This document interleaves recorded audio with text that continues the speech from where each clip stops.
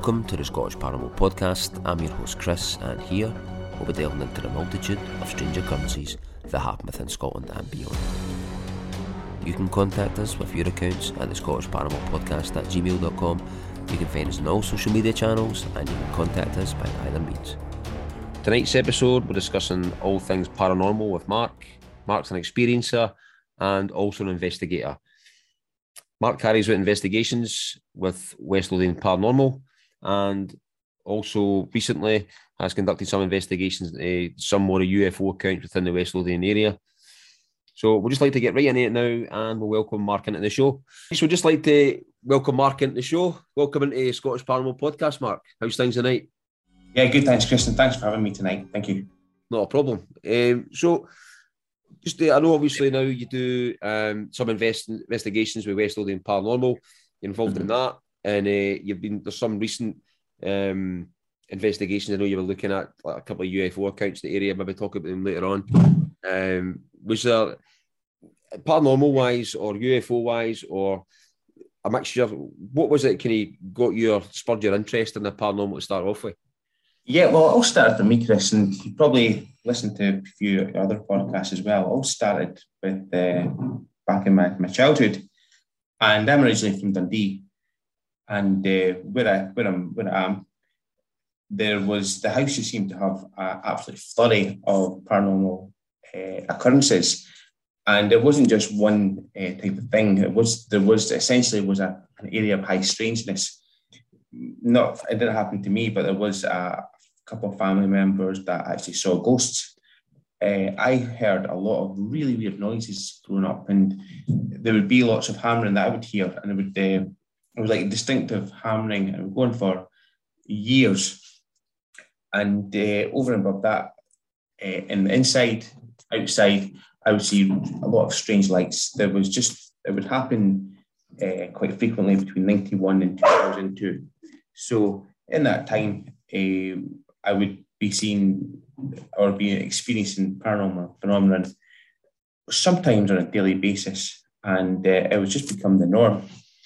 And that's what got me interested in it. I think it always, even as a young child, I remember being fascinated about it, but definitely becoming about 11 years old and starting to see these things for myself and hearing these things in the house. And it would be unusual footsteps when you're only in the house yourself. You hear people walking up the stairs. Mm-hmm. There was unusual, it was almost like screaming noises that I really can't explain.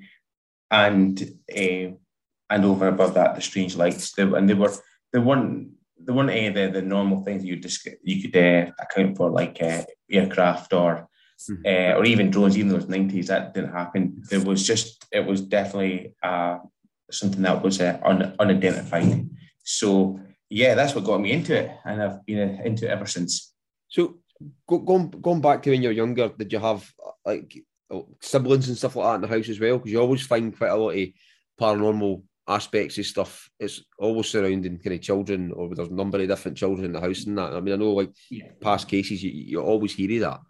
Yeah, there was. I had one sibling, and I will just go into the stuff that I've gone in just now, Chris, just because I don't have my sibling. No, that's I'm just wondering. It was mainly about it was because example, just you hear other people, regardless of their experience and stuff, and no. It's always been a case of there's maybe other siblings in the house as well and stuff like that. In regards to, it's like I don't know if it's energy or generating activity and stuff like that, but you always kind of find that as a common theme. Definitely, paranormal cases and poltergeist cases and stuff like that. Mm-hmm. So moving on, kind of for that. So when you were kind of younger, and that was you probably have a bit of a mixture of different paranormal aspects going on there. Maybe like ghost stuff and maybe like lights in the sky for UFO stuff. What kind of part of the paranormal took your interest the most? It was definitely the lights in the sky. I've always called them UFOs, but to be honest, looking back at it and being technical, it wasn't really, I don't believe it was an object. So it really isn't. It was the more realistic explanation is a light in the sky. But it wasn't just, there was cases where you maybe see like moving stars and people could argue, well, these were satellites. There was a lot of times they would be over neighbours' houses and there maybe would be about 6 foot across. and extremely flat. So there was no way there was an object, or certainly no occupants inside. And they were a light source themselves. You could see light bouncing off that and reflecting off some of the houses that were painted white, for example. Mm-hmm. So that didn't happen all that often, but it did happen.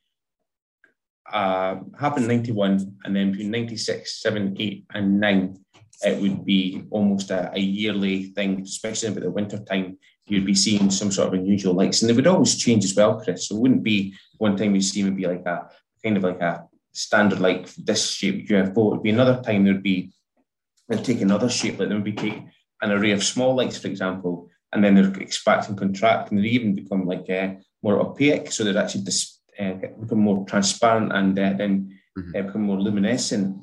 And it was incredible to see these things just actually not only change colour, change shape and size, but clearly there was an element of intelligence to that. Now, even nowadays with drones, for example, that's simply couldn't be replicated.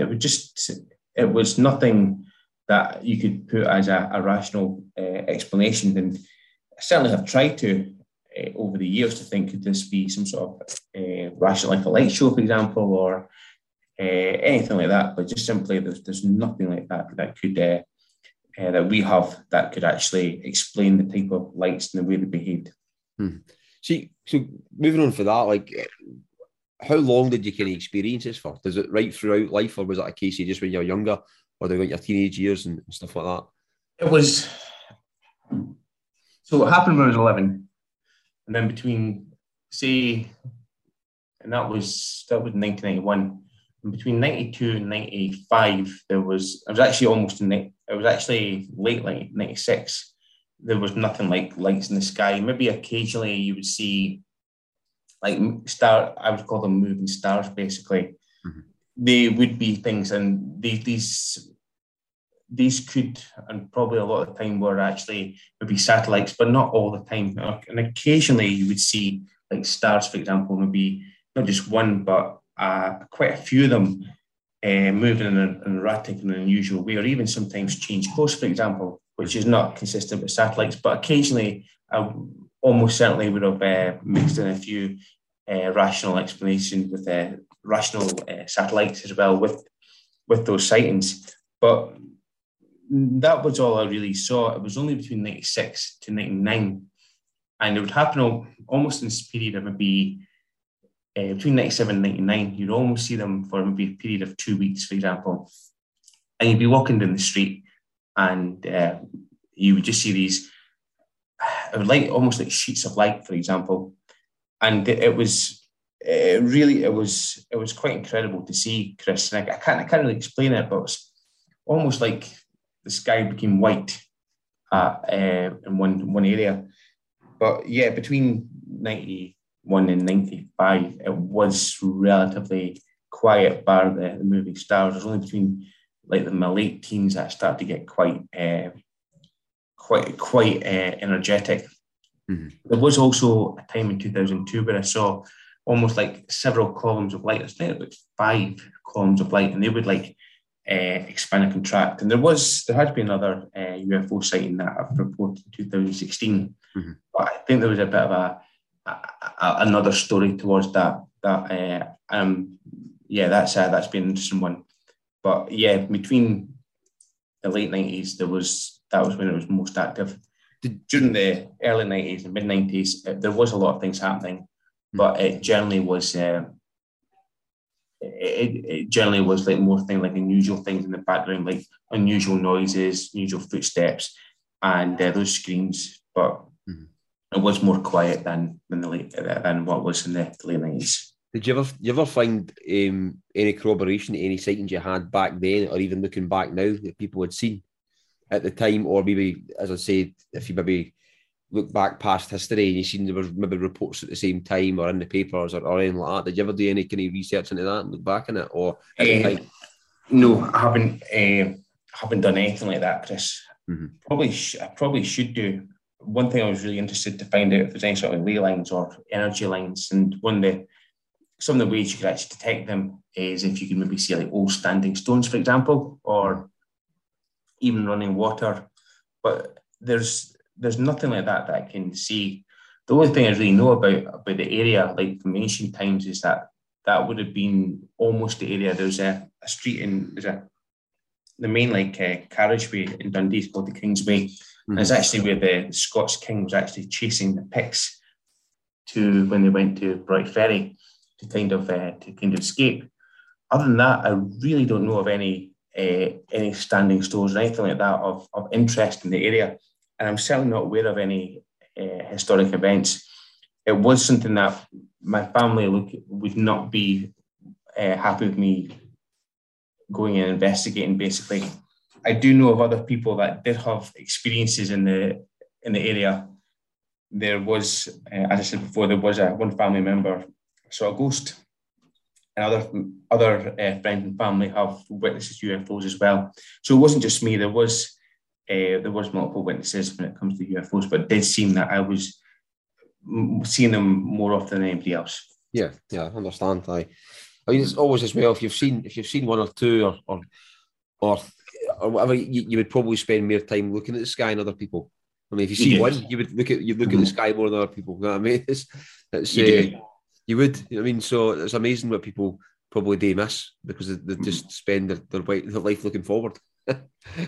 Yeah, you also get quite adept at figuring out you can figure out quite quickly what's something that's maybe a bit more explainable. So, say for example, when you see like an airplane, for example, you can see like the little red flashing lights. You know that's going to be the wingtips, and even satellites nowadays. Actually went back to my mum and dad's house and saw like two like very fast moving stars, but they keep on the same trajectory. Now, the first thing I'd like to do is say, "Oh, that's a UFO," but we can't do that anymore. The amount of satellites, especially things like Elon Musk, for example, and they've got there just seems to be more and more satellites in the sky nowadays. Mm-hmm. You can't go and just say it's UFO. You've got to put the most rational explanation first. So that's what I'm doing with these with these things. When I see like stars that are moving but they're staying in the same trajectory, my suspicion is to actually say no, these are going to be things like satellites. But you do figure out quite quickly what seems a bit anomalous and what seems to be the traditional. And if I'm honest with you, Chris, I would say the vast majority of things I see moving are going to be things like meteorites, satellites, and planes. I would say there's only a very, very tiny minority of them are something anomalous, which is unfortunate, but at the same time, it's also good to know that I'm not kind of going a bit crazy and seeing everything's a UFO. So totally. That's the thing, though. I mean, there is people out there who they believe in the seeing the sky as like a UFO or whatever, and that's the thing. A lot of people can you think that of people who do investigations in that, and it's not the case. I mean, we look at the rational aspect of it first, and we look at the most plausible first, and try and look at it with a skeptical attitude. No, I mean, I wouldn't say it's healthy to be kind of skeptical about stuff, but at the same time, no just being a skeptic for the sake of being a skeptic. You know what I mean? As in just the scouting everything, but it's looking at it in a rationalistic way, in that as well. So, how did you kind of go for that aspect to end up looking at kind of investigating stuff and kind of getting into that aspect of it? Well, I started doing investigations back in Dundee in 2013, and there was an old abandoned house. I won't give the name of it, and it really was very, very intense. I went with a group of investigators. We really, looking back at it, we were all quite novice, but the amount of energy there was absolutely incredible. It was just off the scale. And there was another lady that went with me, and I remember her just breaking down. She was actually sensing quite a lot of energy in this house. And so we went there and we were just doing these investigations, and I was able to realise that there was a bit to it. And over from there, just as soon as Facebook kind of became a bit more popular and you saw a lot of paranormal groups starting, I also started with a group in Currymuir, and the chap who was there, he had a lot of equipment and had a fantastic psychic as well. So just starting to go in with them and getting a bit of experience with these guys, getting to understand the equipment and what it's like to work with psychics, that's what got me into it. Mm-hmm. So when I moved I lived in Fife and Markinch for a number of years. And then while I was there, I found out about West Lothian Paranormal. Mm-hmm. And I went to a few of the investigations, and there's been places like Dunbar, for example, and all the old townhouses. So there's a lot of it's almost like a circuit of paranormal investigations now. So you'll see the same things over and over again, like Dunbar or Nidri Vaults, for example, and just went to as many of these investigations as I could. And yeah, sometimes it was quite interesting, but as I've gotten I've done these for quite a number of years now, Chris, and to be honest, I feel now that while I still like to keep my hand in them, I don't want to be doing them as often as I used to do. So, yeah, sorry, going back to your original question, though, that's how I got into it. It was just through looking at people, Facebook groups, and even Gumtree, and finding out people that are doing these sort of investigation and getting a tool with them, basically. Mm-hmm. So what was kind of, looking at kind of some of the cases that you've seen or anything like that, or I know the investigations would be like kind of one set up, going to like a certain location or anything like that. Was there anything that you've kind of picked up along your way that's like maybe some of the kind of stranger stories or that, or what's some of the kind of stranger stories that you've came across? There's definitely been I would say again that the majority of the times I've seen stuff, I'm going to offend a lot of people, but I don't feel that everything's necessarily paranormal. I don't think that one of the things that paranormal groups do is they don't really seem to use equipment as well as it should be used. That's going to offend a lot of people, and I don't mean to.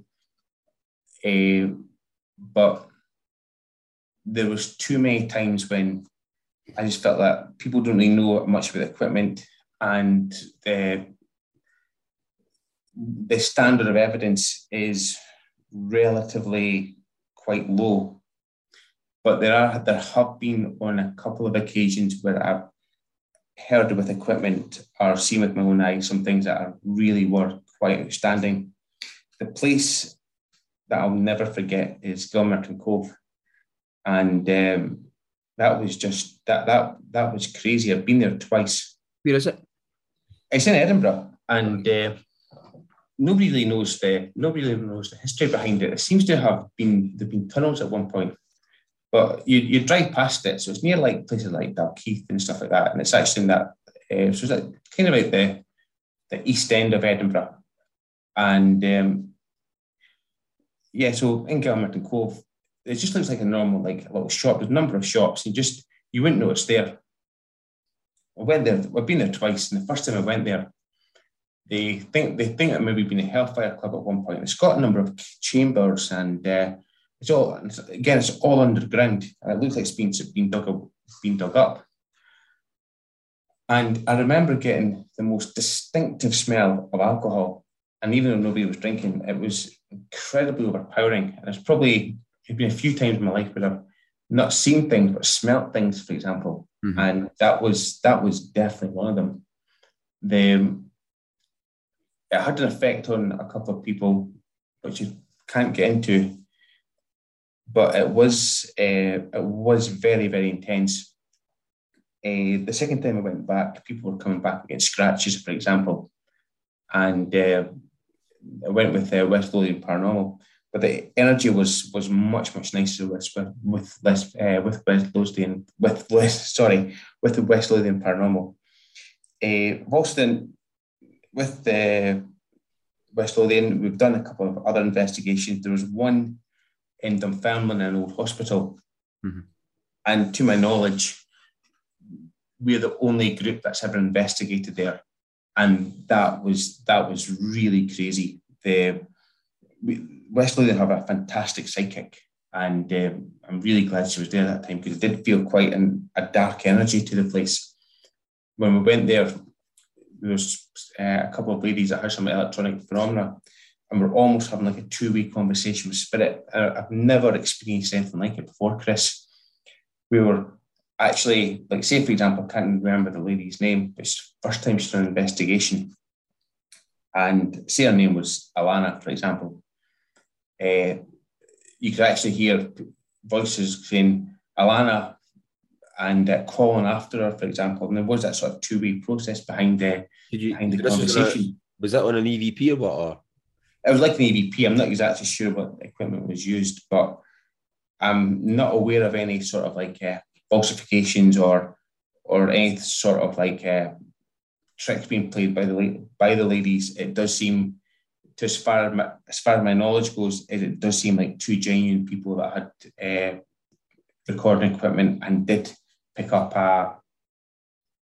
the voice of a spirit.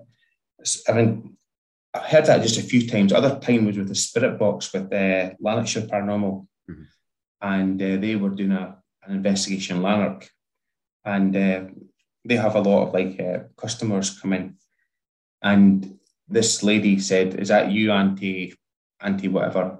And just got a voice back saying "aye," and people could see it as a radio, but to my heart of heart, I really don't believe it was. I really believe there was there was something to it. So yeah, I don't hear it happening a lot, but when it does happen, the equipment can give some good evidence, and but the most of the time I haven't heard. It hasn't been too often, but you do hear a bit of evidence from time to time. But yeah, the majority of the times when I go out, I don't feel like I'm getting anything too sensational. Do you know what I mean?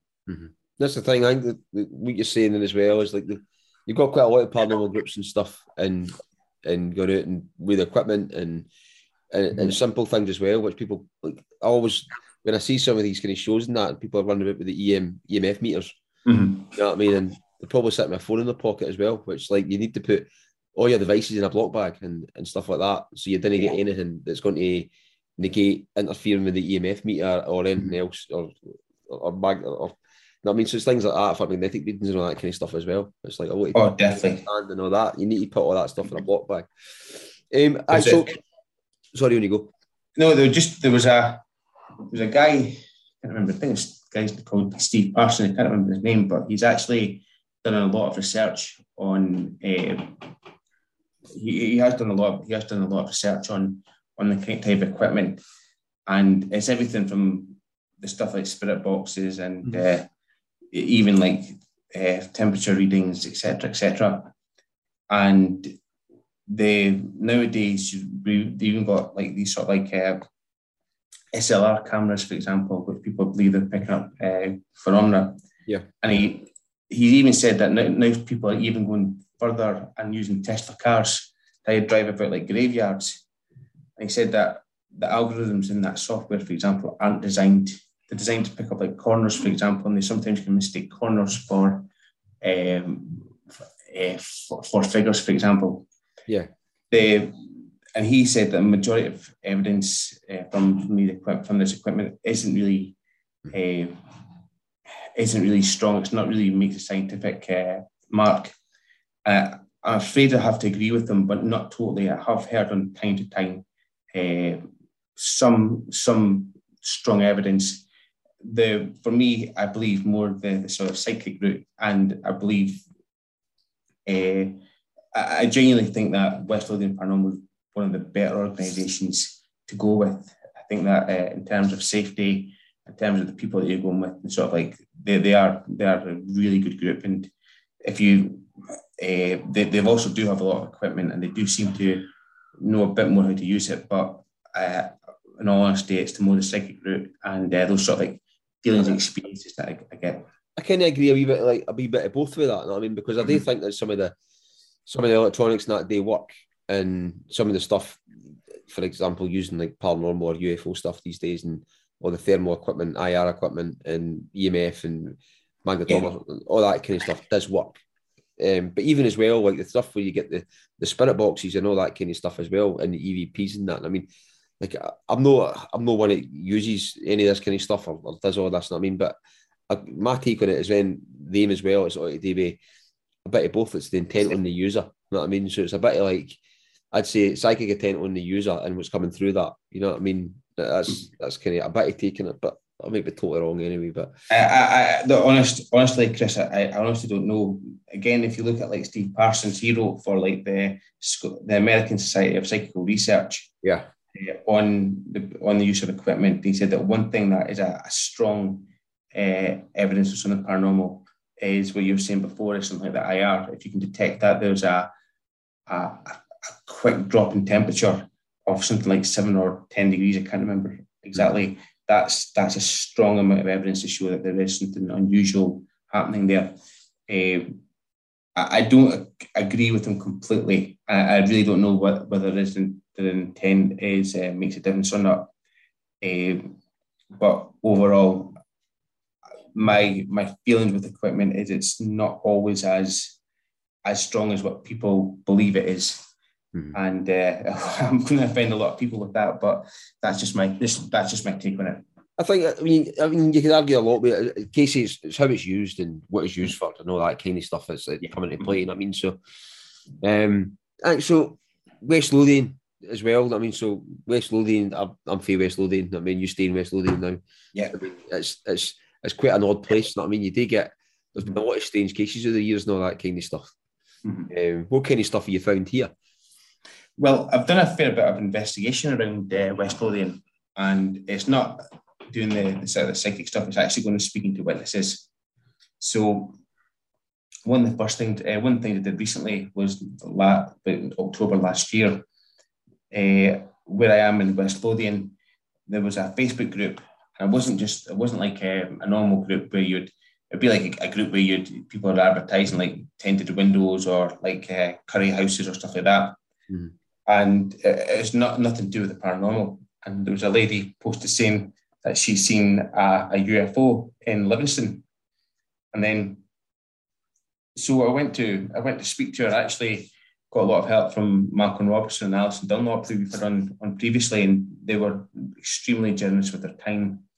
And I went to investigate the witness. There was also a number of other witnesses posted on Facebook. So I went to speak to a couple of them and get their take of it. And over and above that, I also found out that same night there was a number of people elsewhere had seen an anomalous light. Some people one person saw on the Ock Hills in near like Tullybury in Alloa. And it seemed to be happening that entire day, not just in West Lothian, but in all over Scotland. So I investigate that case. Not all the leads panned out. I was able to detect that some of the witnesses may have been mistaken, but overall it does seem that it was a genuine case of a UFO was detected that night, especially by the primary witness. And I sincerely believe that what the witness has seen. Over and above that,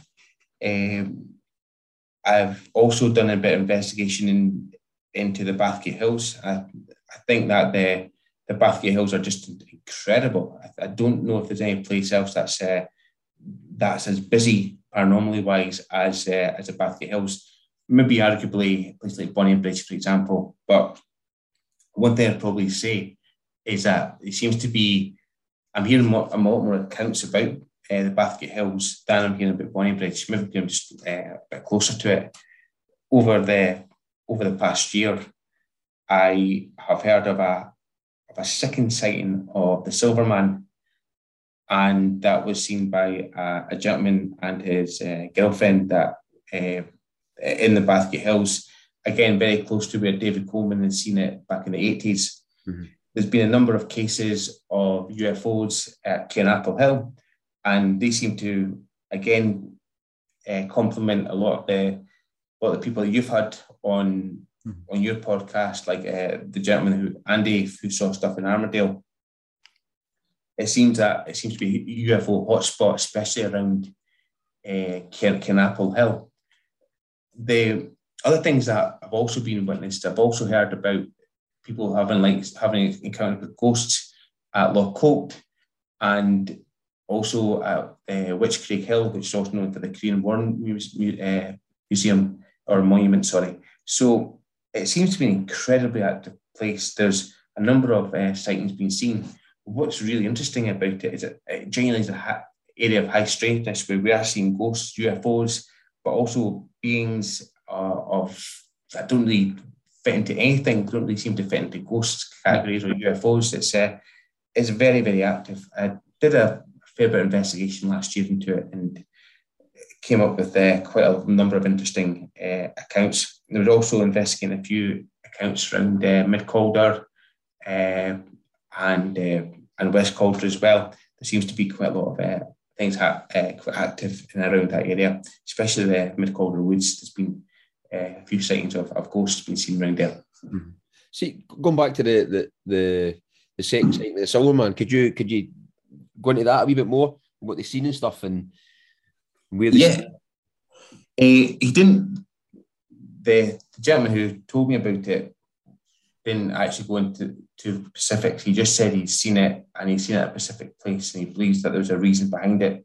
Mm-hmm. So he just said in a brief message to me as well. It's actually via Facebook Messenger. But were they know in the Knock or something like that? Was that nobody were? They were at the Knock. They were staying at the Knock Hill at the Knock, and while they were staying there, they said that they met the Silverman. They never discussed precisely the location, but the Knock is very close to where David Coleman had seen his sighting.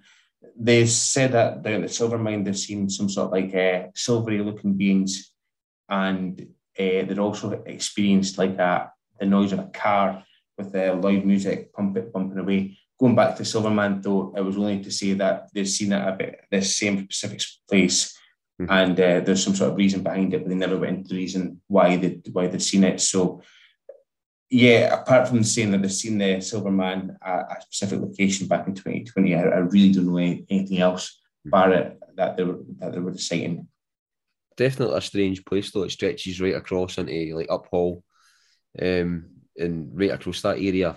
I mean, the whole area. I mean, it's like it has got something about it for some reason. Mm-hmm. The amount of stories over the years, and then there's more stories out there. I mean, there is. Oh, yeah. Aye. So from there, I mean, in regards to kind of what other kind of stories and what's your kind of have you got any other stories from the area you want to tell us, or in regards to? I've got a few. One story I thought was really interesting was that there was a lady reported seeing what seemed to be a phantom plane and flying around, and her and her husband had seen it. Mm-hmm. And then there was a second witness. I don't know if you remember, had actually saw it when he was at school with his pal. Well, that was one. It was so I've not told listeners this. I mean, it's like it was an odd thing, but I'll recount it now. I mean, so I was primary.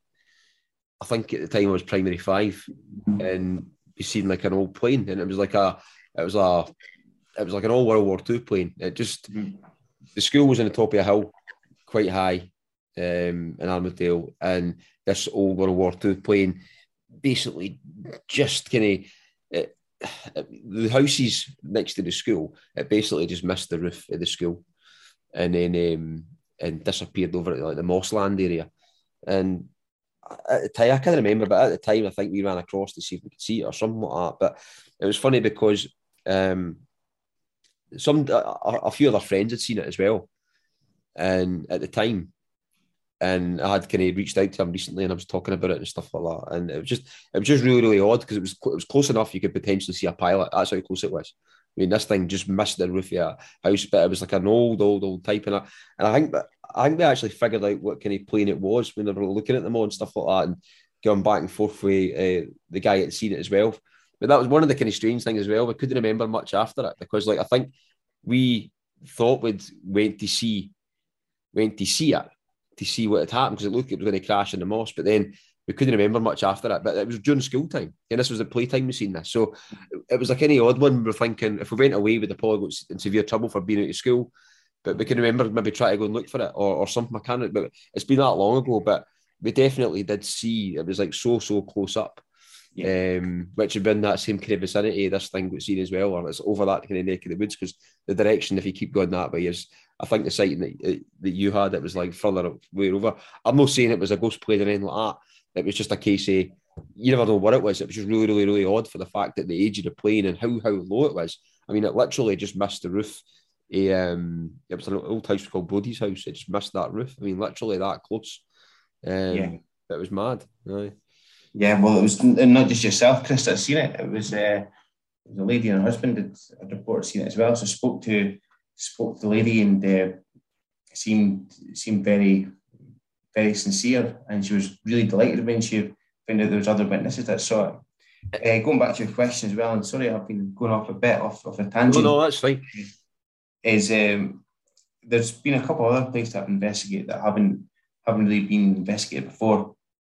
One of them is the fantastic find, actually. It's back in down South Queensferry, and into Queensferry they've got the Jubilee Hall. It's got like the big town clock, and so as far as I know, West Lothian Paranormal, the only team that has been there. I was actually a very good friend of mine. He lives there. Got speaking to somebody who said, "Look, we saw a ghost." So I went and organised it with West Lothian Paranormal. He went and organised it and booked the hall, and we investigated the hall. It was really a fantastic night.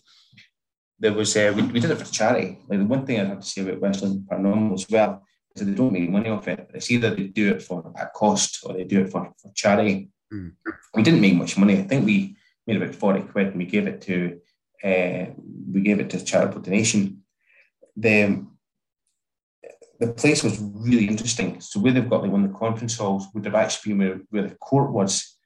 And there's actually down in the cellar, there's actually the evidence of the old jail cells, for example. So it was really quite good. There's also, unfortunately, there's a lot of witches were convicted there as well. So it's got a bit of a grisly history. The reason why we went there was when we did go there, there was a staff member who had actually witnessed a ghost had appeared, and I can't remember the story too much, but they actually said that they witnessed a ghost, and they were quite sincere. Spoke to the lady for about 5-10 minutes, and she said, "Yeah, it was myself that seen it." Yeah, and very sincere lady. So we did an investigation that night, and we never really picked up anything like absolutely convincing. But going back to orbs, I know orbs are a bit of it really is the most contentious subject. Some people believe it's dust or insects, other people believe it's something else. There did seem to be a few orbs, and it seemed to be one or two of them seemed to be coming whenever I came into the room, but nothing outstandingly convincing as evidence, but certainly had a weird feel to it, and certainly from the psychic impressions that we got, it seemed to have quite a lot of energy in the area, but nothing that we could say, yeah, this is 100% a ghost, but definitely a lot of strong energy in the hall. So there was a really good night, and I felt there was something there, but I don't have the evidence to back it up.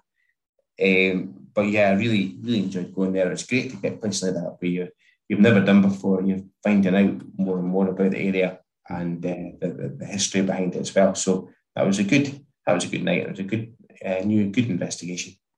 So we're looking at kind of some different types of phenomenon. What parts of it now intrigue you the most? Still, definitely. What gets me the most is high strangeness, Chris. So it's not actually UFOs or ghosts or poltergeists or whatever it is. It seems to be when these things seem to be constantly seen over and over again, and different types of phenomena by different people. Because I think these are going to be areas or centre points where we could actually see that there's something unusual there. Now, we might not be able to quantify what that thing is, but the fact is that when you get people, reliable people and honest people over and over and over again saying we've seen things of different types, that's what I find interesting. And there does seem to be areas of high strangeness in around Scotland. So that's what I find really interesting. Just going back to my house in Dundee, it's where you see these things over and over again. Mm. Definitely the most spectacular has got to be UFOs or unexplained lights. When you see stuff like that, there's to me that there's nothing more spectacular to that. I can't think of anything I've ever seen in my life that compares to that. I've got to admit, I'm not the bravest person. I wasn't like running towards it, but looking back at it, they were phenomenal things to see, and I'm very grateful to be able to see them. What I was going to ask you, kind of falls on for that. So, out of all the kind of stuff you've looked at as well, regardless of what you've seen or what you've not seen, but what aspects the paranormal as a whole would keep you awake at night? So, in terms of like, so, like I know you probably I know you kind of think the same because we know each other. You know what I mean in regards to it, and I know you kind of. I'm the same in terms of the high strangeness and the phenomena. Looking at that as a kind of whole and stuff and that, but I mean, in regardless to like, you've got maybe UFOs, you've got ghosts, you've got demonology kind of side that you've got all that kind of stuff, and if you kind of took them as a separate entity, what would kind of keep you awake at night?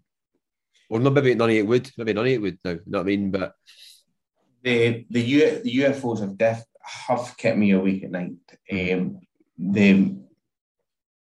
The sightings were, so as I said before, there was 1991 was like the big sighting that was there, and that was a craft over my neighbour's house. Mm-hmm. But 96, that was when there was another, like, almost like you could see like a proper sighting. So I can't. It's not the best explanation.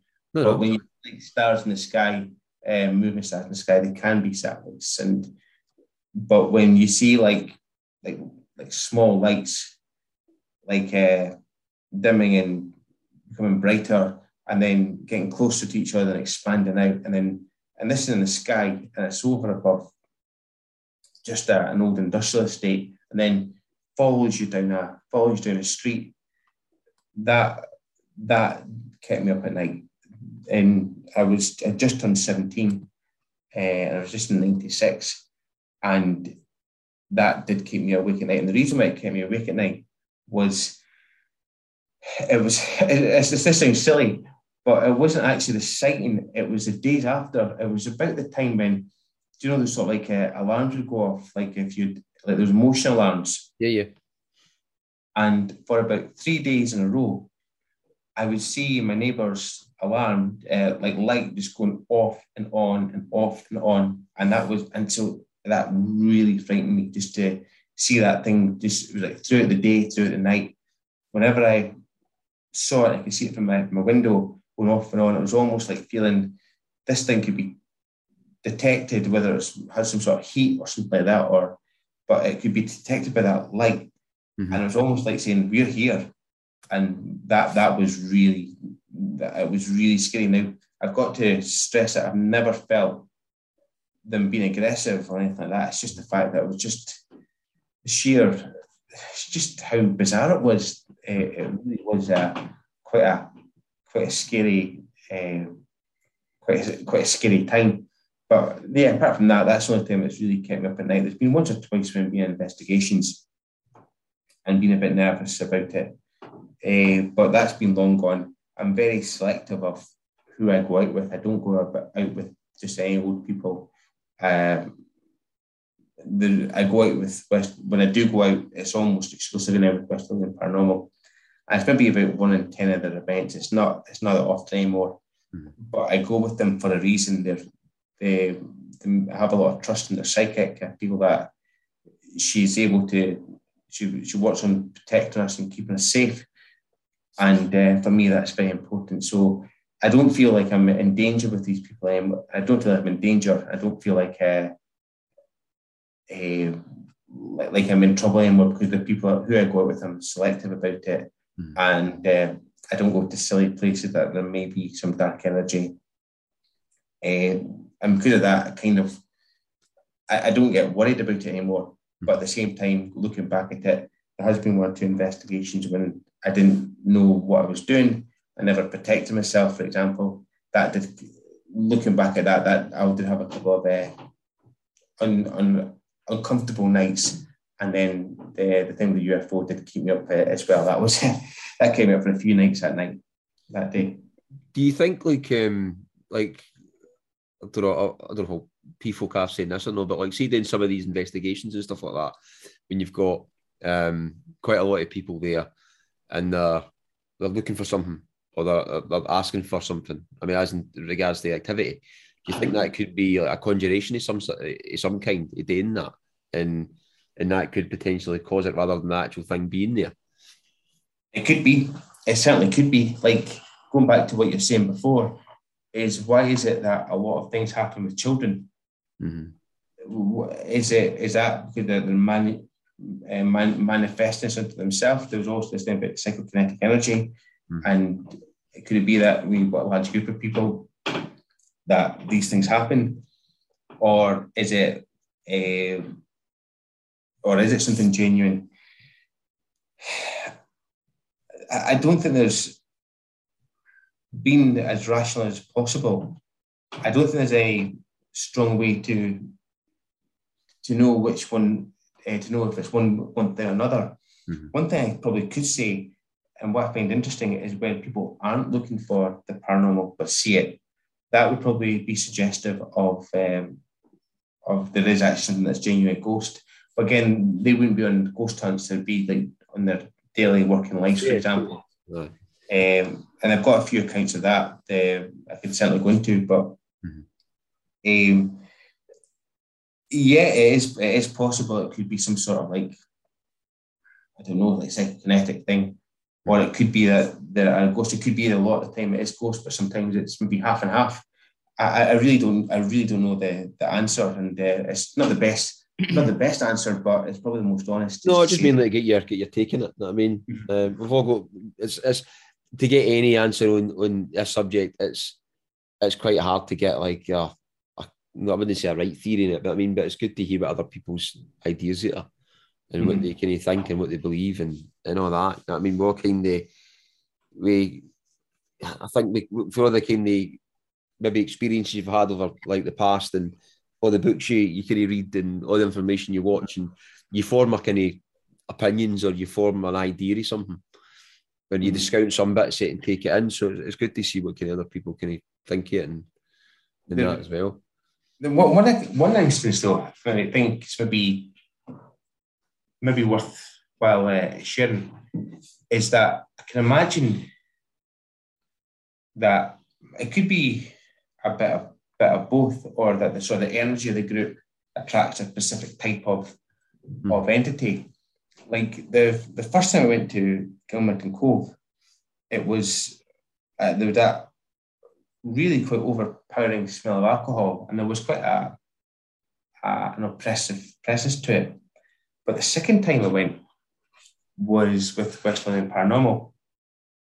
And there was at one point, and if you ever get anybody from West Lothian Paranormal up there that night, there was about 20 of us, and we could not stop laughing. We were just, and I don't know if it was the energy of the place or anything like that, but it was every time somebody just said something, it was quite a funny night. One girl did get scratched at one point, I've got to admit, but the majority of it and what people remember most about that night was the fact that it just seemed to have such a really amazing feel to it. Mm-hmm. There's also another time with a case from Cuddymuir paranormal investigators who unfortunately aren't working anymore. Now, the guy who did it unfortunately isn't keeping too well, but his group was really, really good. They had a tremendous psychic, and they were very good at like clearances, for example. So if there's a haunted house, for example, they were very good at getting rid of it. And there was one case where they did have one being that was trapped, and the psychic was able to remove and send the ghost on its way. I wasn't involved in it, but I do know, I have met these people many, many times, and I trust them as being very sincere. And they said the feeling of just like joy and happiness was overwhelming. So from these accounts, I can imagine that there is a bit of a presence or some sort of like ghost there. But it's, other times it might be the fact that we are having an impact on the environment ourselves with our mood, or maybe if there are people who have got some sort of abilities, are able to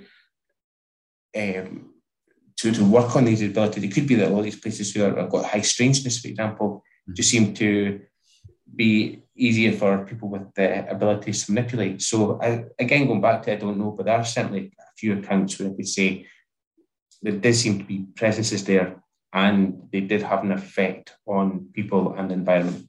Because I always kind of think it when you look at paranormal kind of investigations, and some of them, the way some of them are ran, and then like asking someone to come forward and maybe some art or activity, or kind of try to will or ask for some activity to happen, and you'd get the same, if not slightly different, in things like CE5 cases where you would do like maybe meditating, and they would ask the same, or you maybe even look at ritualized magic with the potential to do the same to try and invoke something. So that's like my kind of aspect of looking at that. I mean, they maybe get these things there, but then it could be maybe invoking something else, or making obviously the energy of the group bringing something forward as well. You know what I mean? So, but it's good to see obviously that they're doing maybe protection and things like that, and probably after and before and whatever, and some of them. Yeah, I would just say find it interesting. I've never been in one, so I mean, in regards to doing that, I know what goes on in them and stuff, but I just find it kind of interesting. Going back to things like CE5 and that sort of invocation, I can imagine that it's almost like a bridge where whatever from their side, whatever from our side, have kind of got to kind of be kind of on the right wavelength at the right time for that thing to happen. Going back to a lot of the things I've seen, I genuinely believe I was doing some sort of C5 without knowing it, because it's going back to what you're saying, Chris, is when you go out at night and you've seen something, the first thing you're doing is you're looking at all the stars, and the time I'm actually just thinking about this now, actually, is the time I'd always see them was in the winter time, and I'd be taking the dog out a lot. We used to have a collie that demanded walks all the time, so I got quite good at figuring out looking at the stars. I can just imagine if I'm looking at the stars and kind of doing that sort of looking for something, was I unintentionally kind of having that sort of focus of looking for something, and then once in a while something just found me, basically. So yeah, I think it could be that there is an element of you, but also an element of other side that kind of get together at the same time to form that sort of bridge and for something to happen. There's so many stories with that. I mean, with people like on that aspect of looking for something, and it comes to them as if like it's like well, you hear the old kind of cliche kind of thing phrase. It's when you look into the abyss looks back. Yeah, it's like that. There's so many cases of that when people are actually looking for it, or and it just comes or whatever. But it's totally interesting. So moving on for doing some kind of investigations and that. I mean, what you kind of looking at or planning to do kind of in the future and stuff as well. What I've been there's definitely two questions. What I've been doing the past few years is it was thanks to Alison Dunlop. I used to work for the National Trust of Scotland, and when I worked there, Alison asked me to do a talk for the SPI conference, which is, I think, the biggest conference in Scotland. And I really didn't know what to speak about. And you've got people like Alison, Ron, Malcolm. I've been doing it for years, and they're very good at it. And what just one day, I was in IT, and somebody called me from Drumcastle and just said, "Is that haunted?" I genuinely didn't know what Drumcastle was. And the woman said, "It is extremely haunted." And I was looking back at the case notes from 2018 when I asked them. And in the previous months, people reported like 5 people had seen a ghost just during the day, and things have been moved constantly. And then I've been there twice. So where was this again? Sorry, Drumcastle. It's in Aberdeenshire. Oh, right, okay. It's next to It's quite close to Crathis Castle, which is quite well known for the Green Lady. So because of that, what I did is I actually spent a good 6 months or a year, like going through all the National Trust and Historic Scotland places, and literally going up to staff members and saying, "Is this place haunted?" And half the time I got looked at like I was like some sort of imbecile.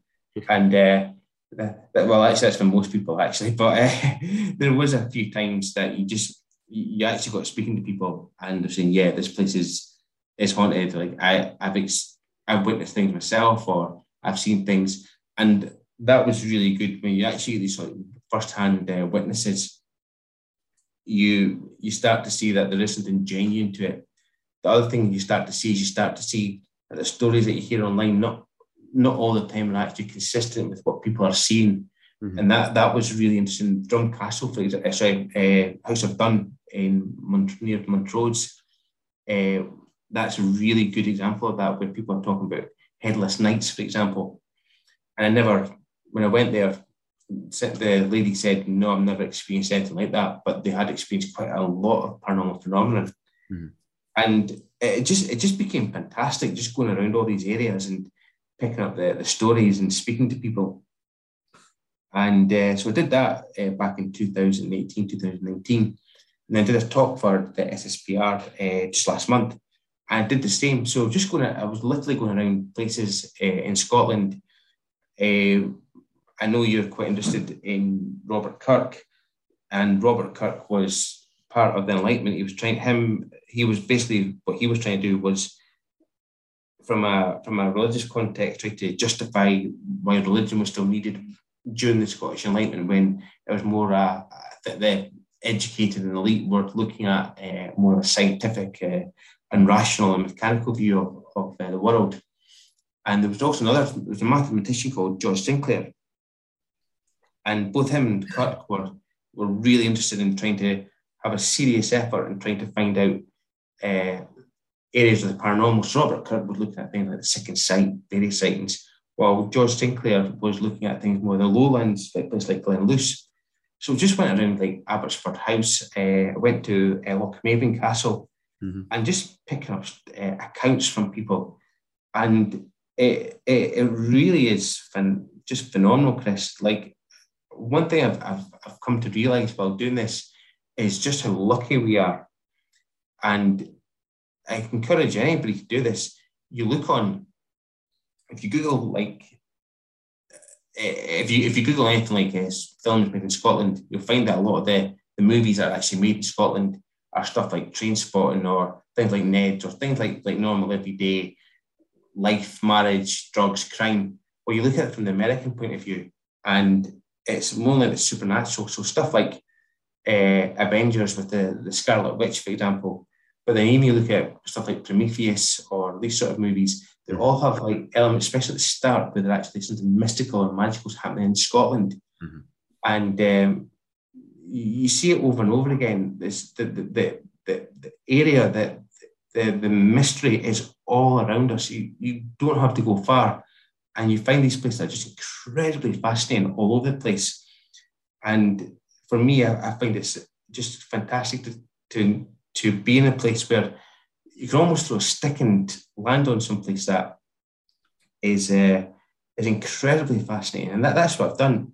The place that really stood out was Abbotsford House. When you find out about Walter Scott, why he's so interested in the paranormal, and you find out as well that a lot of his work went on to inspire people like Mary Shelley and Bram Stoker. He helped influence like the romantic Gothic style of horror style of fiction that we see to this day. Like, even if you look at places like Carnival Row or the Regulars on Netflix, they have that sort of like Victorian era paranormal phenomena, and that was influenced by Scott. And we just think that essentially much of the fantasy and much of the things that we see on Netflix and Prime and Disney are actually influenced by Scots. And I find that absolutely fascinating. So that's what I've been doing for the past past few years. But moving on, and it's something we've been speaking about.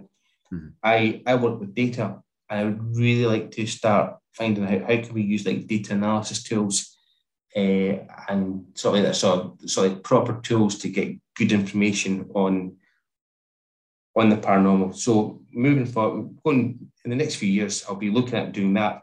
But I'm also going to redo research and try to get as much research out there, try to find out what sort of research is there, and find out what's out there basically, and have it strongly documented, good evidence for future investigators to have to get conclusions that I won't be able to do in my lifetime. Yeah, that's what I was saying. Sounds good, and that's saying as well. We catching up with Nathan Paul Isaac for the Penny Royale and stuff, because like we're going to sit down with him because they do a lot of data mining and stuff to be getting a lot of their information or supporting what we're looking into and stuff like that. So that's what I was saying to you before, but try to like we're going to set up a meet with them to pick his brains a wee bit, what they do and what they're kind of finding out. And I mean, you're right in what you say. You know what I mean? There's like a plethora of stuff here that you can dig into and look at. You know what I mean? Like I'm talking where I'm sitting now. There's like, I mean, a stone's throw just down the road in a battlefield. You know what I mean? There's like a 13th century castle about a kilometre from me, lying derelict. You know what I mean? It's amazing. I mean, the amount of stuff, and then the Bathgate Hills are just like no far up the road. I mean, and up there's a wealthy stuff up there. I mean, it's like an odd place. There's plenty of stuff to dig into and plenty of stuff to look at. And that's one thing I was talking about, looking at other stuff to do, investigating stuff, and maybe no missing stuff, but there's loads of other, like what you're talking about, there's loads of information you can dig into and look at. And maybe one story will bring you one way. Like when I've been looking at some of the podcaster stories and going on, there's maybe something where you've been pulled in one direction to go and look at something. But because you've been busy, you've got life, you've got work, you've got kids, you just stop at that and you move on to the next thing. But you know you could have dug a bit deeper, or you could have delved into a bit deeper. You know what I mean? So that's kind of what I want to look at as well. And I know obviously you want to kind of do a wee bit of that as well. And look at all that kind of aspect to it and see what you can find at it. You know what I mean? So, but so if you've any other kind of stories in that, feel free, or either that, we could kind of crack on and maybe catch up again at some point. You know what I mean? And maybe very, very quickly. I think one place I think is really interesting as well, and I'd like to investigate further, is in Fife. And again, you could look at this and encourage anybody to do this. I'm not making this up, but if you ever, it just shows you how frequent this is. If anybody's watched the Da Vinci Code and they see like the line goes up from Notre Dame to up to Roslin Chapel, and everybody knows that how popular Roslin Chapel is. If you go further on, you can actually even do some Google Maps and find a henge in Glenrothes, in the middle of Glenrothes, called Balfark. It's an absolutely straight line between Balfark Henge and Roslin Chapel, so it's clearly on the road line. And what's really interesting about that is that leads on to another stone circle called Balburney.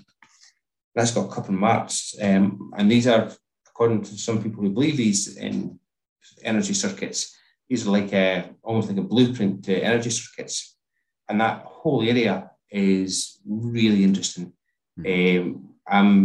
I lived there for a number of years, and I'm aware of a lot of paranormal phenomenon in that area. So, yeah, that's probably the only thing I've been else apart from this stuff in West Lothian. I'm quite interested in the moment is around Fife. But apart from that, yeah, that's everything I've got to say. So the Balburney, the Balburney picture, remember that? The Balburney picture, yeah. But it's not shared it online. I mean, but I've let you seen it. I mean, but that's the one where there's definitely something in the back of that picture, which is like the clearest picture I've ever seen of something that's in there. Yet when you actually look closer to it, it's not got that section there above your lip to your nose. There's like nothing there. So there's no lead to your nose. It's no there, because when you look at it, analyse it a bit more, but it's a definite, I don't know, it's a creep. Something in the back of the girls in that picture. It's odd as anything. Listen, also another one, just to touch on Fife. there's a forest in Fife which we need to talk about as well. I can't remember the name of it off the top of my head, but I joined a couple of forestry forums, and I was like posting in some of the forums and stuff like that, and talking about things to see what kind of things like forestry workers find in the forests, and what kind of strange occurrences they see, that. And there's a lot of black cat sightings. Although you potentially could get black cats, or an animal or whatever, but you always get a lot of black cats and things like that, a lot of paranormal phenomena and stuff. So there's one place up in Fife, which the name escapes me now. There's lots and lots and lots of black cat sightings. I actually know of black cat sightings. I can't give the source, but yeah, there's been a number of black cat sightings. And it seems to be, from what I know, near north of Fife. So, like when you get into the Tay to Dundee, basically, that's I'm aware of a couple of sightings there, and I know one that hasn't been reported. It's actually a family member witnessed it. So, these ones, there's quite a few. It came from a few different forestry workers, and I was on there for a wee while, and I posted up, what's the strangest thing you found in the forest? And once you got past all the kind of comical ones like Old Davy before 9 o'clock and stuff like that, you did get some reports like people seeing stuff in the forest, like they seen like black cats. They came across, maybe once they kind of dug through and unearthed stuff, they found like ritualistic stuff and things like that. And there's loads of stuff came out. But I think the most kind of prominent one was the black cats, and there was a few different accounts in the same area. But I'll dig back through and find. I've got the name stashed away, so I'll find the name again and ping it to you. It's actually closer than you think. I think it's quite low down, but we'll cover that. Listen, thanks very much for your time, and we'll get you going on. Obviously, I think we spoke about before. You can come on if you fancy coming on, doing a bit of hosting at some point as well. And we'll maybe talk to some of the people we're interviewing, some of the people on different topics and stuff. I'd be delighted.